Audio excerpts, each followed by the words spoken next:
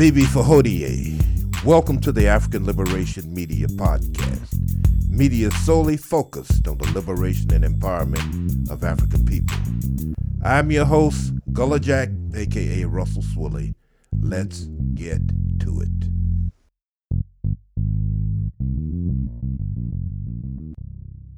Bibi Fahodie, today's date is April 5th, 2020, or 6260. We're here to talk about a number of issues, the nuances of this unknown virus, this coronavirus that is having a devastating effect throughout the world in general, the African American community in particular. Yesterday, we recognized Dr. Martin Luther King. Of course, he was assassinated April 4th, 1968, while standing on the balcony of the Lorraine Hotel. The relevance as it relates to Dr. King, as far as this virus is concerned, lies in the fact that he talked about profiteering. To quote Dr. King, or to paraphrase Dr. King, whenever profit motives and machines become more important than people, well, then that's a society that is on the brink of a spiritual death. He was probably giving Western culture too much credit as it relates to the statement by Dr. King. We find price gouging going on. Capitalism has no conscience. It has no internal restraints. It is not patriotic at all. The psychopathic, capitalistic oligarchs speak in the language of patriotism and concern for America, but internally they have so corrupted these systems of power to the point where they have basically manipulated the entire system to work for their benefit. And that's a problem we're dealing with to the detriment of all Americans. Suffice it to say that when white America catches a cold, we have pneumonia, and that is a direct quote from Dr. King as well. Maybe Dr. King didn't say that, but that is part of the African American law that is definitely applicable given the profiteers and the freeloaders that we find in the midst of this crisis. Here with Brothers Amos and Brothers Macaroon. Gentlemen, take it wherever you want to take it. Yeah, so Bibi Fahodie, African Liberation Media family. Once again, we are broadcasting remotely, so the sound quality may not be up to our usual standards because we are taking this social distancing and the disease itself very, very, very, very, very seriously. And so we are all calling in from different locales. Just one thing about Dr. King, he said a nation that continues year after year to spend more money on military defense than on programs of social uplift is approaching spiritual death. Well, you might argue that it was spiritually dead from the beginning. So maybe we can replace spiritual death with physical death because there's never been a spiritual society. African Liberation Media contributor Tahira Farrah Bradley said if COVID-19 was a country that America wanted to take over, there would be no shortages of equipment to accomplish that mission. And one of the baby girl landing on hot and heavy there. That's deep. Yeah, that is deep. Let me just give you one example of that, and then I'm gonna toss it over to Amos, and then I'm gonna come back. From the New York Times on April the 1st, President Trump has repeatedly assured Americans that the federal government is holding 10,000 ventilators in reserve to ship to the hardest hit hospitals around the nation as they struggle to keep the most critically ill patients alive. But what the federal officials have neglected to mention is that an additional 2,100 life-saving devices are unavailable after the contract to maintain the government stockpile lapsed last summer, and a contracting dispute meant that a new firm did not begin its work until January. By then, the coronavirus was already underway. So once again, here we are with an example of how capitalism could care less, could absolutely care less. They let the contract expire, and so these ventilators are sitting there. Side note on the ventilators, something that I saw a headline, didn't go into the details, but what it said was that most people who are put on ventilators do not survive. So you definitely don't want to get to the state of ventilators. And I know Amos has some things to say about things that we can do to keep our immune system boosted up. But I'm going to toss it over to you, Brother Amos. I know Jack has some other things to say. I want to come back and talk about some of the disparities we see in terms of racial and ethnic groups, who is contracting the virus, who is dying. But I'll come back to that, Brother Amos, because I know you got some critical late-breaking information. I know from a doctor that we posted the video that you sent this morning on African Liberation Media on the Facebook page. So go ahead, Brother Amos. Habibi Fahodi, African family. First off, I wanted to talk about this fake news situation with the mainstream media and the CDC and the American government. We know that there's been a cover-up of the situation with coronavirus, or COVID-19 as it's identified. But specifically, recently, they announced last Friday that they're now recommending that people wear face masks. Now, a month or so ago, Dr. Fauci made statements, and also the CDC made statements that Americans who are not sick should not be wearing face masks. And they said that the reason that you should not be wearing a face mask is because the virus would actually have a higher rate of catching the virus if you wore a face mask. I know this sounds ridiculous, but this is what we mean when we talk about capitalism over common sense. People always ask the question, who can I trust when it comes to the news? The mainstream media calls independent news fake news. And we, for years, have been telling you information that the mainstream media will hide from you for their benefit. So the original recommendation was not to wear masks. And now, because other countries have successfully slowed the spread of the coronavirus down by having everyone who goes outside wear a mask, like in the Czech Republic or in China, they're wearing masks. Top Asian health officials said that America's not wearing masks is a big mistake. And we've seen how this virus has exploded from less than 10 days ago being around 30,000 infected people to now over 300,000 infected people. And the state of New York alone has more infections and deaths than many other countries around the world.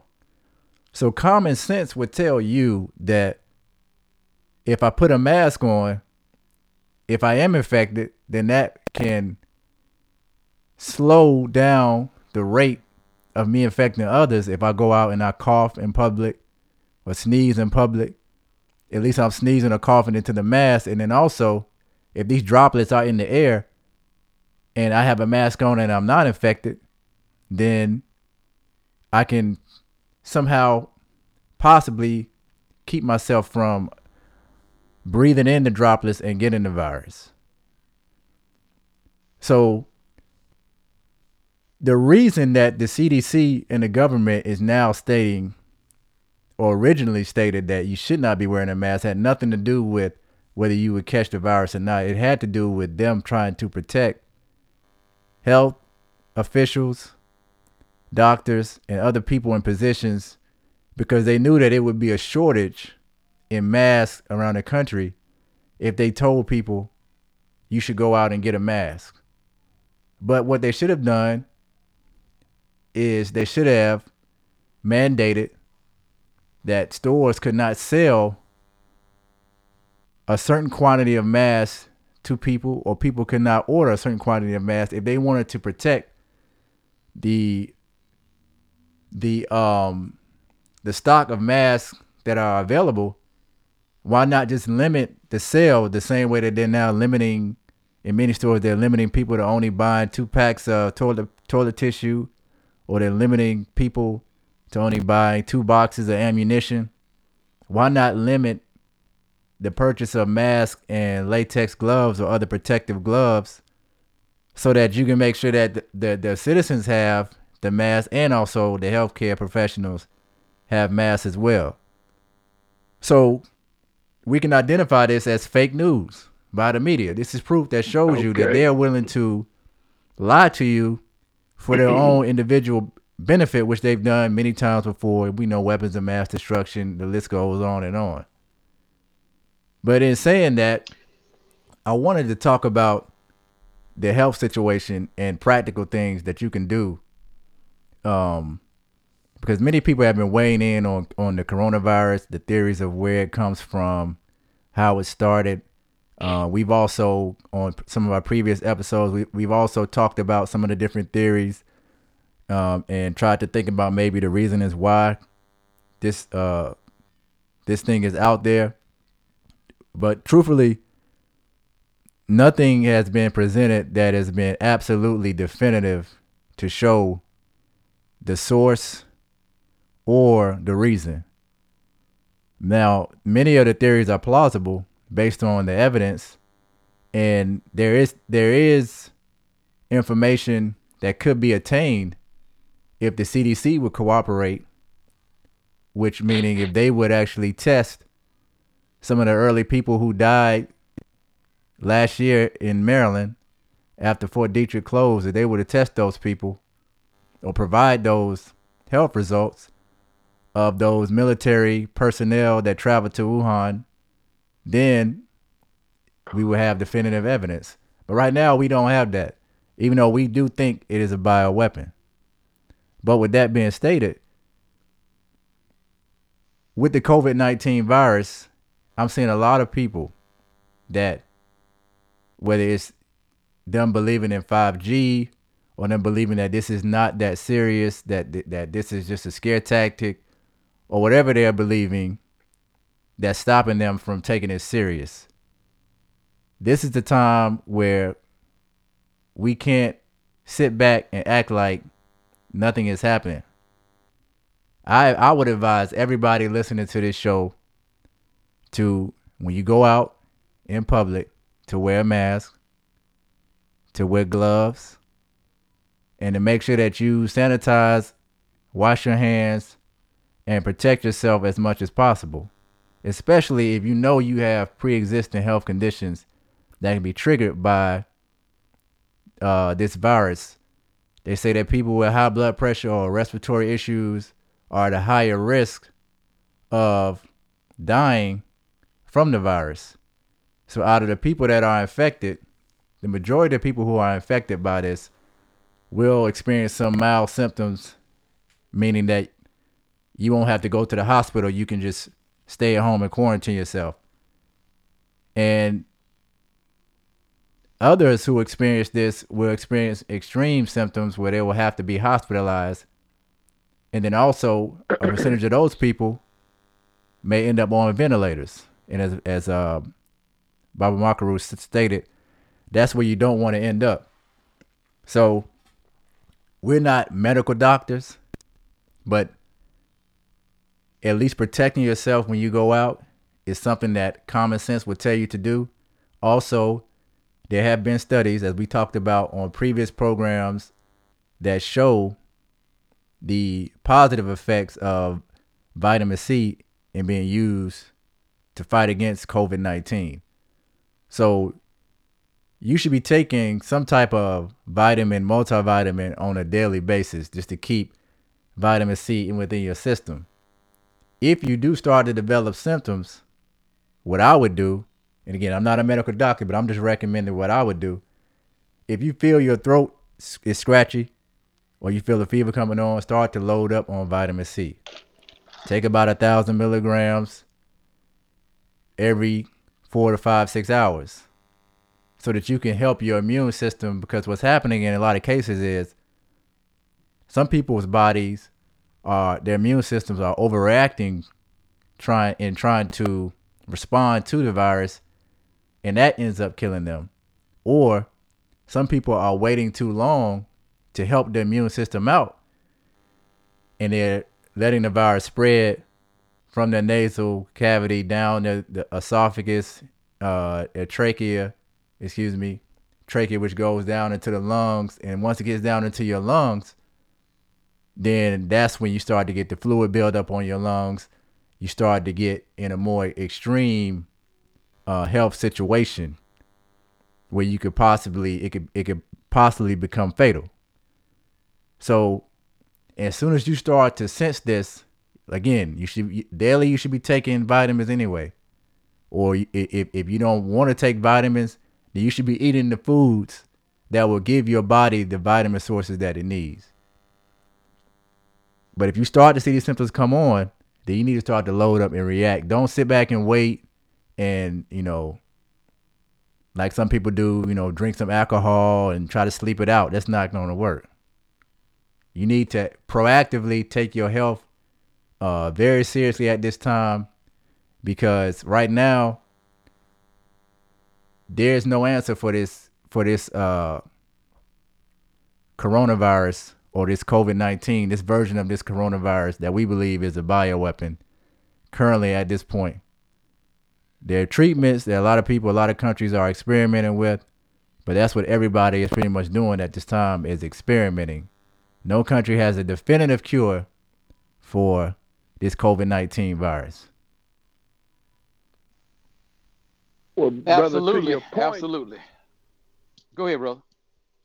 Oh, okay, yeah. All right. To your point, brother, we know that New York has been plagued by incessant smog for years, and the air quality of New Orleans has never been great, given the fact that it sits in a hole, so to speak. And I know Brother Macaru will deal with the disparities that exist as it relates to economics, which clearly affect our ability to react proactively in dealing with a number of illnesses.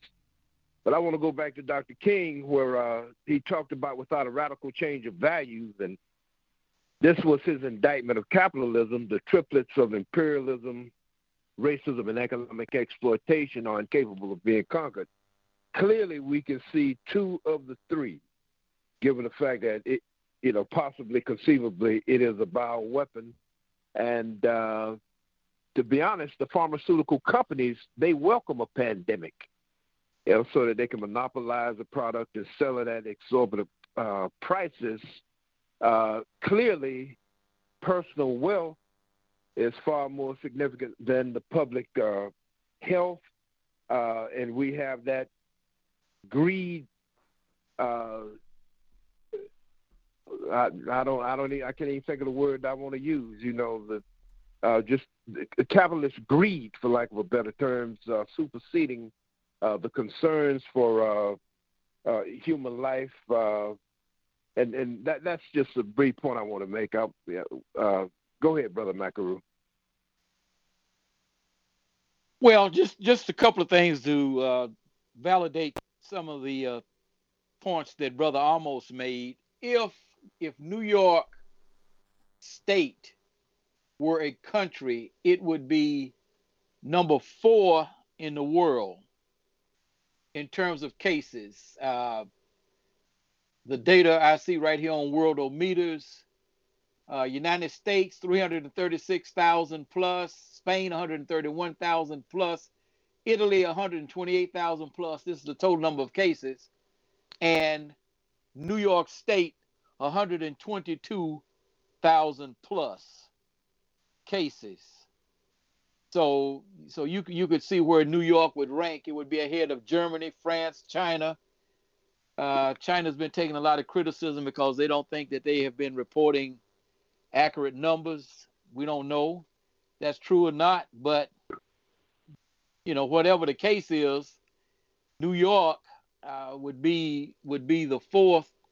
If it were a country, it would be ranked number 4 in the world right now in terms of the total number of cases, and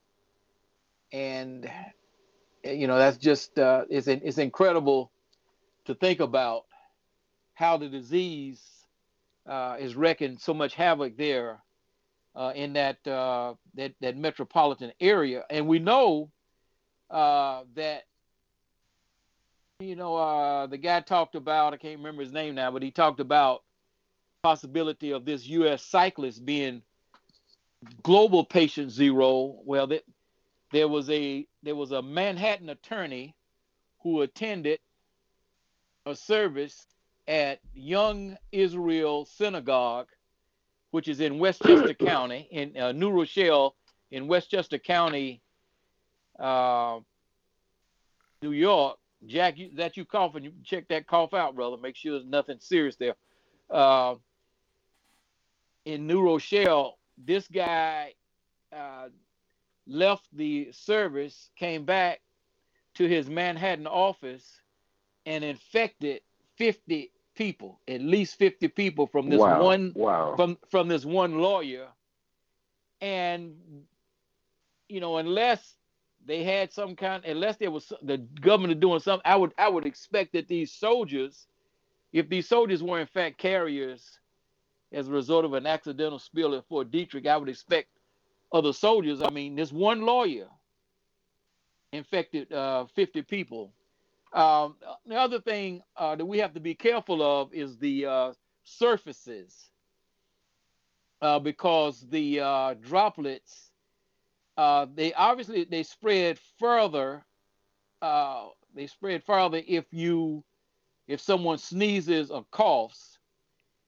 Okay. If you are close to a person, they can spread as a result of just the breath that you emit.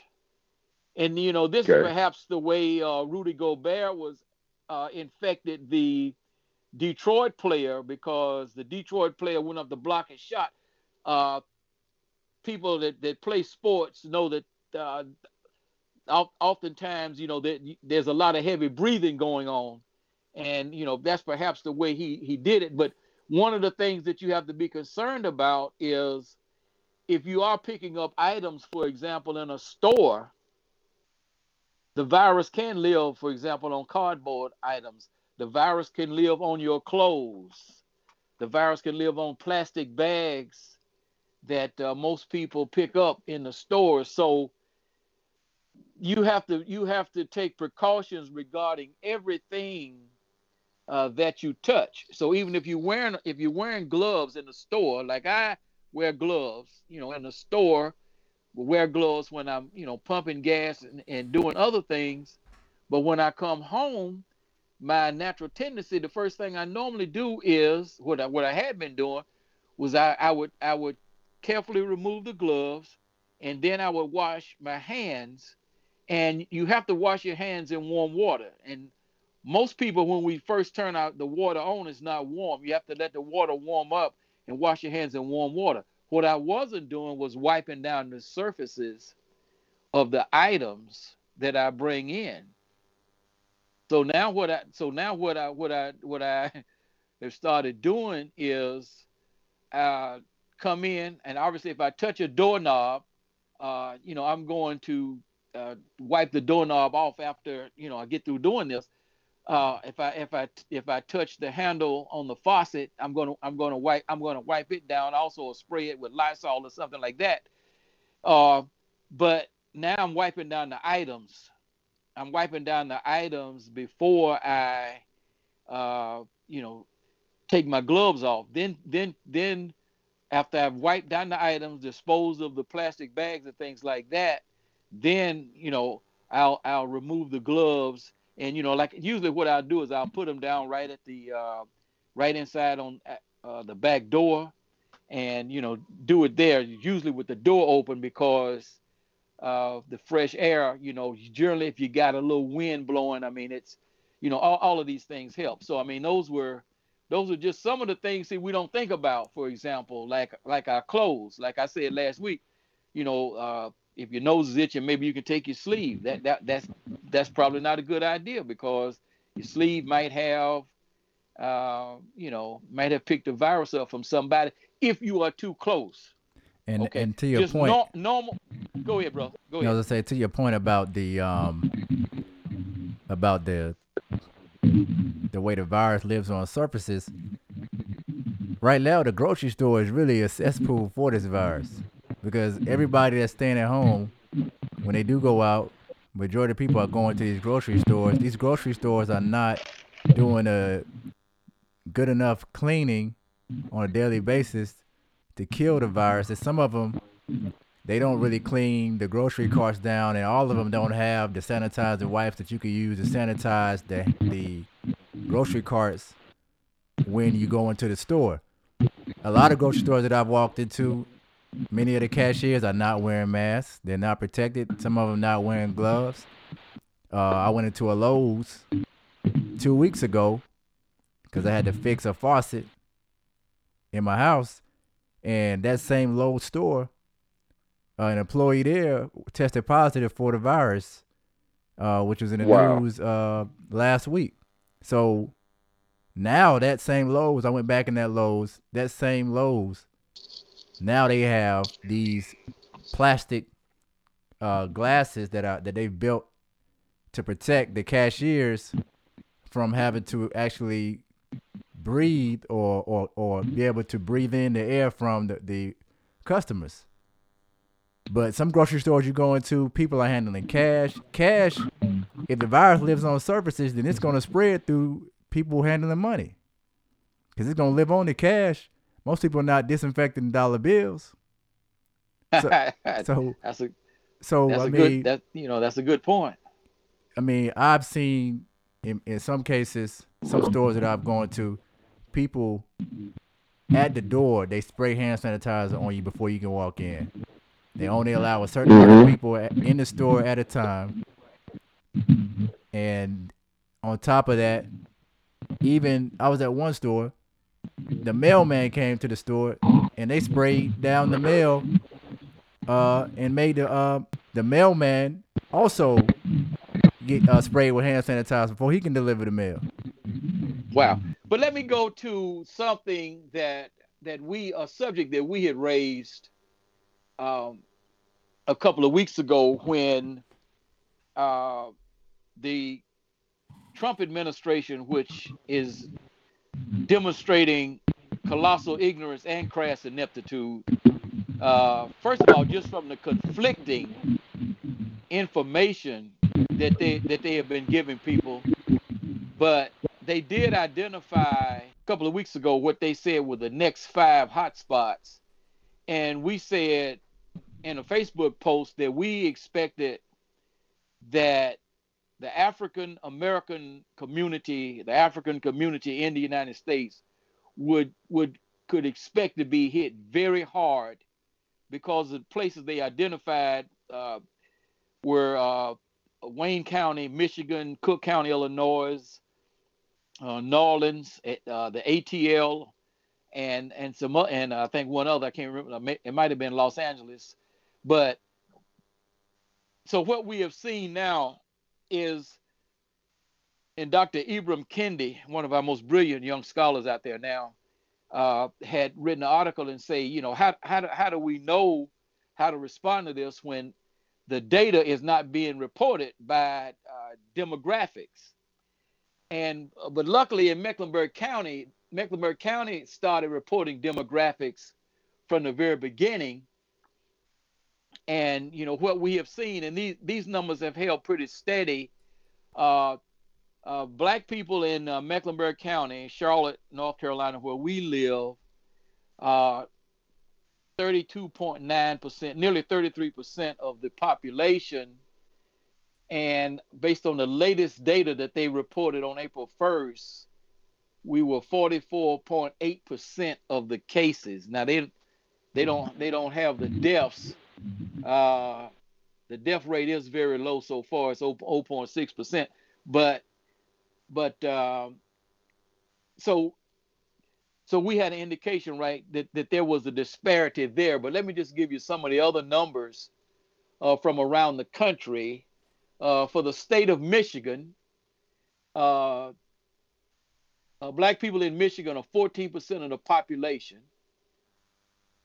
We are 35% of the cases and 40% of the deaths in Michigan.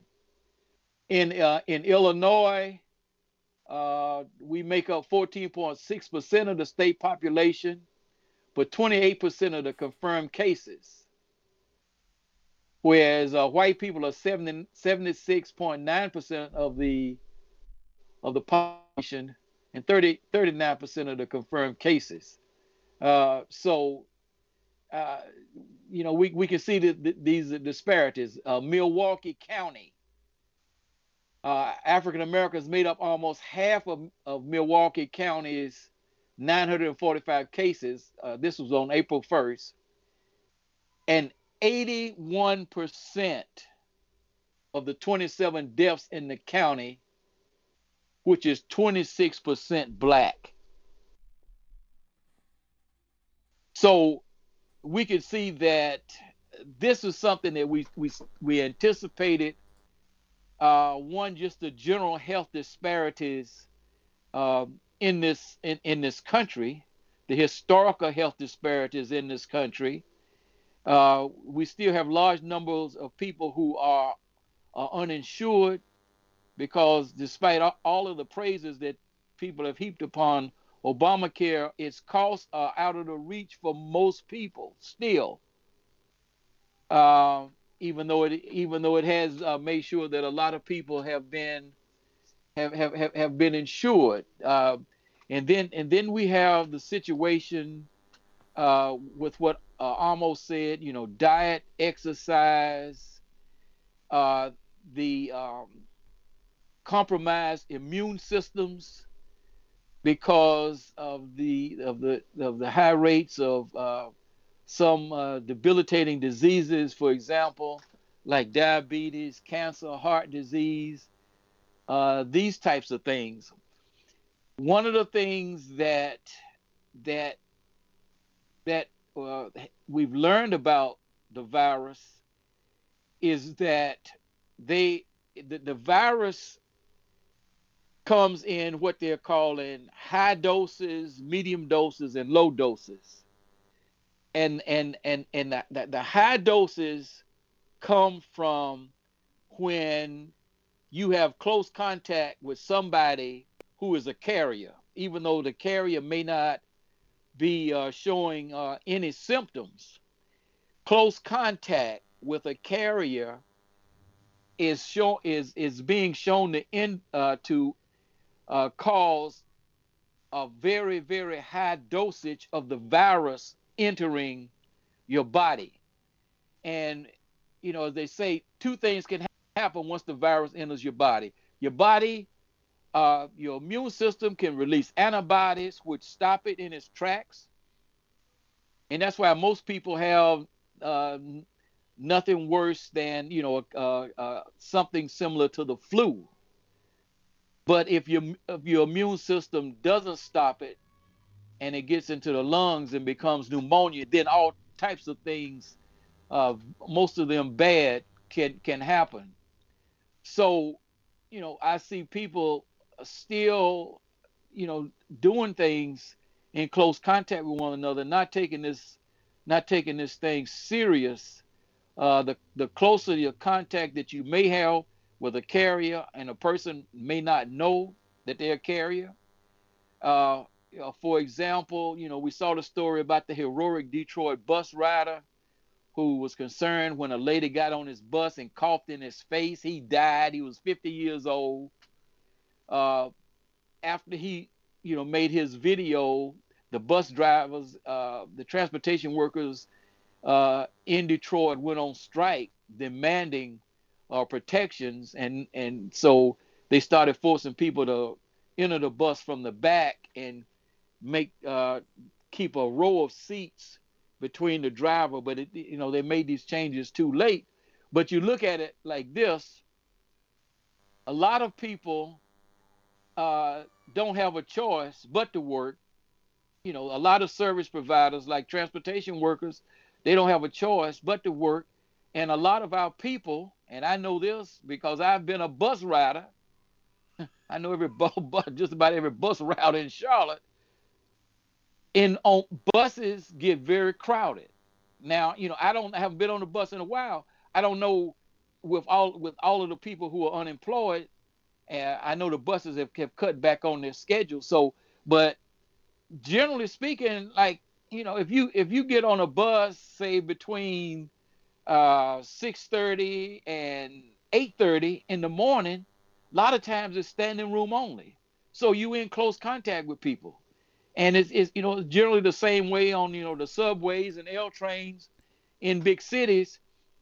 So you can see how, with the possibility that people are in close contact, some people will probably risk going to work and try to, not cough or whatever, even if they're not feeling well, because they don't have any income. Some people are out, have run totally out of all of their funds. So, and these government checks aren't due until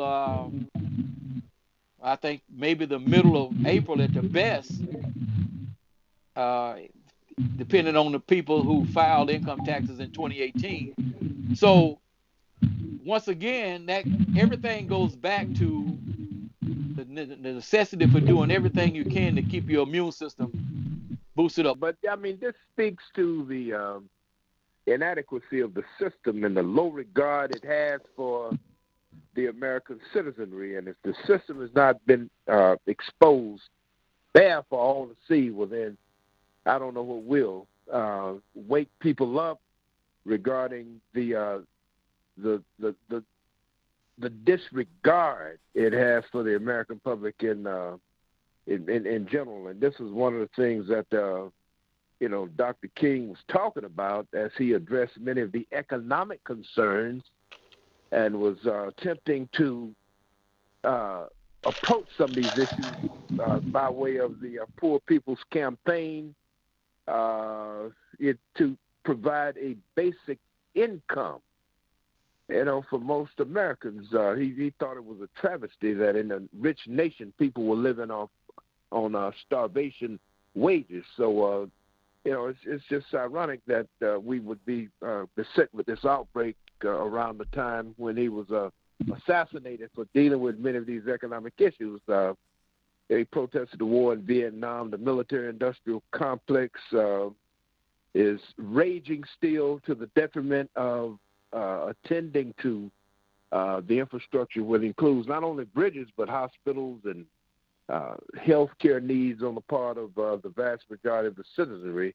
You got a president that has not invoked the War Production Act, instead opting for privatization, whereby many of these companies are able to charge exorbitant prices. So, we're clearly talking about a system that is humane, and in addition to going back to work at whatever point in time, Americans of goodwill should sincerely consider the need to restructure. Jack, give the people a glimpse into understanding of the War Production Act that you talked about.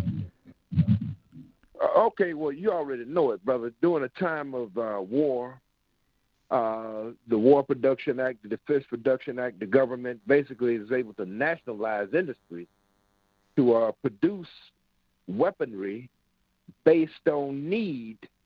And, for instance, we saw during World War II,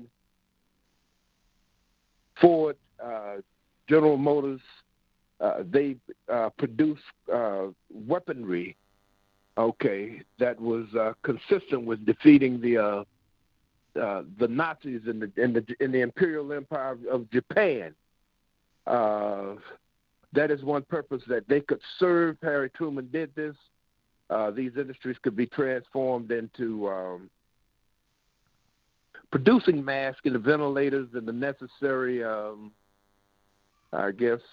materials, the protective equipment that doctors and nurses and those people on the front line are saying even now that they don't have that the equipment is inadequate. So you could basically transform industry to support the war effort. Right. Of course, the point must be made that even during World War II, Ford Motor Company, they produced not only for the American effort, they produced for the Nazis too. And so when many of the soldiers rolled up on the beaches of Normandy, to their surprise, they were confronted with tanks and jeeps that had the Ford emblem on it. So, it just speaks to a system that owes no loyalty. Black man and woman arguing for reparations from time immemorial. Okay, and yet still you had Ford Motor Company, who had bases set up in Germany, receive reparations from the U.S. government, even though they were aiding and abetting an enemy in fighting the Americans. So, clearly, people, we need to really recognize what's going on out here. Like Brother Amos used to say, recognize what's going on out here and opt for a different system. We need a total system overall that, clearly doesn't even work for white folk, let alone black folk. But, we are more acutely aware of this system and how it functions to the detriment. We are less apt to buy into the myth of patriotism and all the rigmarole that we've heard from forever. Well, I think one of the things that has happened with this virus is that it's exposed how fragile this system really is. When you look into many of the things that people think that they own here, like you think you own your land, you think you own your business, but in this situation, like you talked about the War Production Act, the government could step in and force your business to produce items for the government. Right now, the government is telling people who rent property out to other people that you cannot foreclose on people during this crisis. So who's really in control of your own property? They're telling other people that, for instance, people that may rent out on Airbnb or other sites like that in the state of South Carolina, they have suspended all short-term rentals. So if you were dependent on that income to come in, that income has been suspended. Other businesses that are not considered to be essential have been shut down. So the land of the American dream is showing you that it's really only a facade. And this is still a republic. People can call it a democracy all they want, but in times like this, it shows you just how fragile the system is and what the system really is, which is a republic, and that can be ran in dictatorship, just like any other country that people in the United States try to criticize for quote unquote not being a democracy. Yeah, why don't you go ahead and talk about the French doctors, Brother Amos? Okay. So there was a French doctor who was doing an interview and talking about the coronavirus and potential treatments. And Dr. Jean-Paul Mira has recently come out and apologized for his statements that he made last Friday for stating that Africa should be the testing ground, basically the testing ground for guinea pigs, for a vaccine or a potential vaccine for coronavirus. His reasoning was that, well, since Africans don't protect themselves, and we know that they're highly exposed, and they don't wear masks, this would be the perfect place to test out a vaccine, which really makes no sense because when we look at the numbers on the African continent, the numbers in Africa are lower as far as coronavirus infections and deaths than any other continent in the world. with some African countries having no deaths and very, very little infections. I think Rwanda only has 89 total infections as compared to some countries with thousands of infections. So if people in Africa are not even being affected, then why would you go to a place where coronavirus does not exist to test a vaccine? Common sense would tell you that you should test the vaccine in a country like Italy, where thousands of people are dying and being infected, to see if the vaccine is actually effective. But the real reason that they want to test it out in Africa is so that if there are any complications, well, if the Africans die, then at least whites didn't die. So when they test stuff in labs, what do? They use rats. The reason why they use rats is so that they can test out different things to see if a certain amount of exposure to this drug or to this chemical will cause cancer in the rat. And then they can use these test studies and then say we may have similar results if we look at the rat versus the human. So they want to use Africans pretty much as rats and test this vaccine out on Africans. And then if millions of Africans die, then they'll, just blow it off because they don't really care about African life. This particular case, what they're using BCG, which is the tuberculosis vaccine, and they're using it for trials. They've already started trials in the Netherlands, Australia, Denmark, Germany, the United Kingdom, and supposedly in the United States. So they are testing the TB vaccine, and a very interesting thing emerged as a result of this. And what they found was that nations with mandatory TB vaccines show fewer coronavirus deaths. So as soon as they saw this data, they said, well, what is the connection? And I'll just read from this one item. This may be one time when Africa actually benefited from a vaccine. One of the first to conduct the trial of BCG vaccine effectiveness against coronavirus is Dr. Natia, an infectious disease expert in the Netherlands. His team has already enrolled 400 health workers in the trial. 200 got the BCG vaccine and 200 received a placebo. He doesn't expect to see any results for at least 2 months. He's also about to start a separate trial study of the effectiveness of the BCG vaccine on those older than 60. Other trials are taking place in the countries that I already named.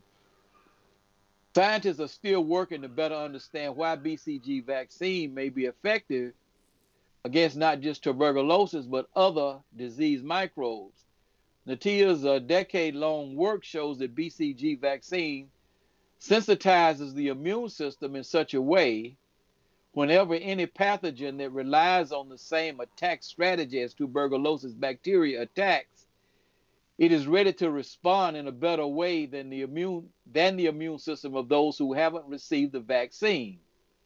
It's like the BCG vaccine creates bookmarks for the immune system to use later in life. Now, some people in the United States were vaccinated against tuberculosis up to a period of time, and then once the disease was eradicated in the United States, they stopped giving those vaccinations. But all of the countries in Africa are supposed to be doing this. The only one there were 2 on the map that I saw, and maybe they just hadn't gotten to, South Sudan is a very new country. But now, are they vaccinating every child that's born, particularly out in the rural areas? That would be something that we would need to find out about. But it could be that this is just an hypothesis. It could be that one of the reasons why Africa has a low rate of infections is because that African children were given this vaccine. Now, I don't know how this worked during colonialism. I haven't gotten that deep into it, but particularly since colonialism, these countries is tuberculosis vaccine is supposed to be mandatory. In some countries, for example, you cannot enter school. For example, if you don't have a record showing that you were vaccinated with the vaccine, as a child, and there have been studies that showed, how quickly these children were vaccinated.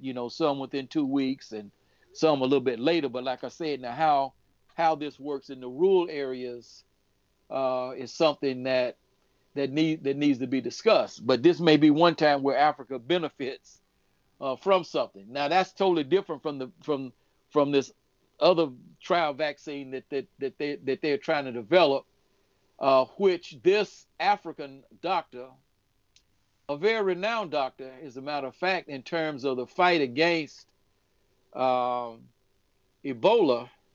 And I don't know if you had a chance to read this or not on the page almost. Jean-Jacques Mayumbe Tamfoun, who's age 77. He is an MD and PhD, obviously a brilliant man. His PhD is in virology, but his whole history, he has worked with the World Health Organization, the Centers for Disease Control, various infectious centers in places in Europe, for example. And so, he has a history of working with these people, so he trusts them. But he's no fly by night medical professional. He was part of the research team that investigated the first known case of Ebola in 1976. He's devoted the last 4 decades to researching Ebola. He worked on the World Health Organization team that implemented detection and control measures in the first documented urban outbreak of Ebola in Kuwait in the DRC. That was in 1995. Now, he has confidence in people like this. He's also worked with Dr. Anthony Fauci, for example, and some other people. Supposedly, they have been running a lot of trial tests with different vaccines against Ebola.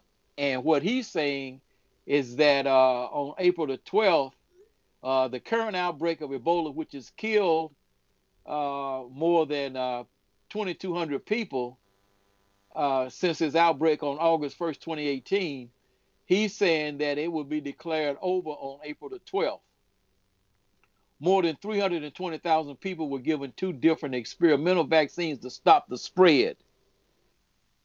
This was a very difficult situation because the outbreak occurred in a conflict zone, particularly in the Kivu province, North Kivu. The Kivus are 2 of the most minerally rich provinces on the planet Earth. Virtually all of our electronics run off of materials that are mined in the Kivus. And that's one reason why there's so much conflict there. So that was one issue in terms of they were trying to deal with this Ebola outbreak. At the same time, you got the conflicts going on there with all of these militia groups fighting over these materials, which, according to a lot of people, are shipped out of the DRC. The DRC doesn't benefit from this. They're shipped out of the DRC primarily via Rwanda or Uganda. If you to believe the reports, it is interesting how Rwanda has become such a large exporter of so many raw materials. Glenn Ford and some other people at Barr raised this issue, Ann Garrison, some others. But here's the thing is this. The vaccine given to people in the DRC may have stopped the spread of Ebola, but what are the long-term effects? Secondly, if the DRC has been diligent in vaccinating children for TB, the virus shouldn't spread widely among its population if the scientific reports are correct. and the country that they really looked at was Japan, because Japan had continued to vaccinate people against for tuberculosis, and with its aging population and a population of smokers, the rate of infection there was something like 0.5% or somewhere in that neighborhood. It was very, very low. I mean, just incredible. And that's what got them on to looking at this TB vaccine.